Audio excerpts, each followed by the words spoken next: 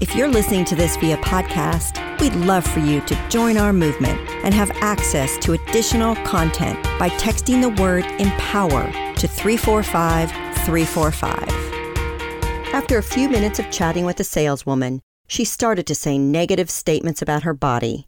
We as women need to stop doing this. I've done it. You've done it. We've all done it. Why? How does verbalizing our body insecurities help us? What it does is foster a space for others around you to judge your body and then judge their own. It tells girls that a huge portion of their identity comes from what's reflected in the mirror, or that their distorted thoughts are real. While being upfront about your body may seem like a way to bond with your girlfriends, it takes a stab at your own self-esteem instead. Remember, ladies, confidence is the sexiest characteristic of all. A few of my friends and I commiserated about how women are always shaming themselves and each other for what they eat.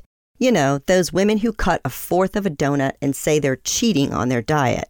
As many as 50% of women are on a diet at any given time. And as of 1990, the average age for dieting was 8 years old. Let that sink in.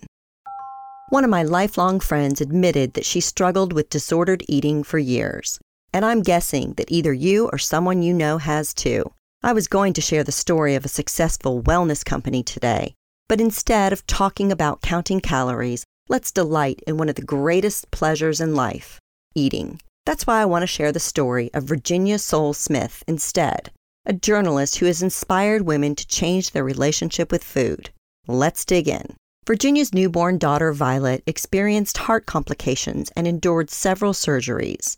Violet received her nutrients and calories from a feeding tube, something that eventually resulted in an oral aversion. For the next 2 years, Virginia and her husband worked with Violet to embrace and enjoy food. That painstaking process brought Virginia, an experienced journalist, to write a book called The Eating Instinct.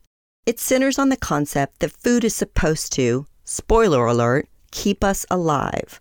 So why do we have such a toxic relationship with the stuff that's meant to nourish? As Virginia shares the stories of how people learn to eat the way they do, she learns that the only way to eat is by listening to ourselves, not an Instagram influencer or a trendy wellness plan. As Virginia continues to explore the concept that we have everything we need to reach our happiest and healthiest lives, she also hosts a podcast about how we can share the love of food with our family. Called Comfort Food, Virginia gabs with her bestie about how to accept your own eating habits as a woman and how to feel confident in how you're feeding your littles. In an appropriate fashion, the two women first bonded over where to find a cheap meal in Manhattan as young and broke journalists. What Virginia has taught me is that shame has no business being on your plate or in your kitchen. Remember your most comforting meal, the one your mom would give you when your stomach ached or your nose sniffled? According to Virginia, that kind of delectable security isn't gone. We just welcome it back.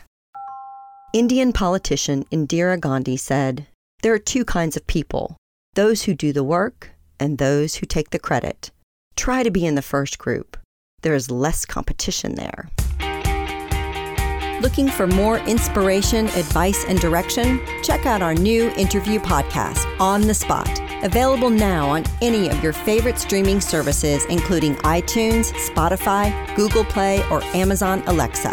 You can also find it on our newly renovated website, onthedotwoman.com.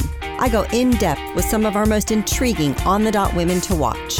We are focused on your success, so let us know what you think by chatting with us at On the Dot Woman on Twitter, Instagram, and Facebook. We'd love to hear your voice.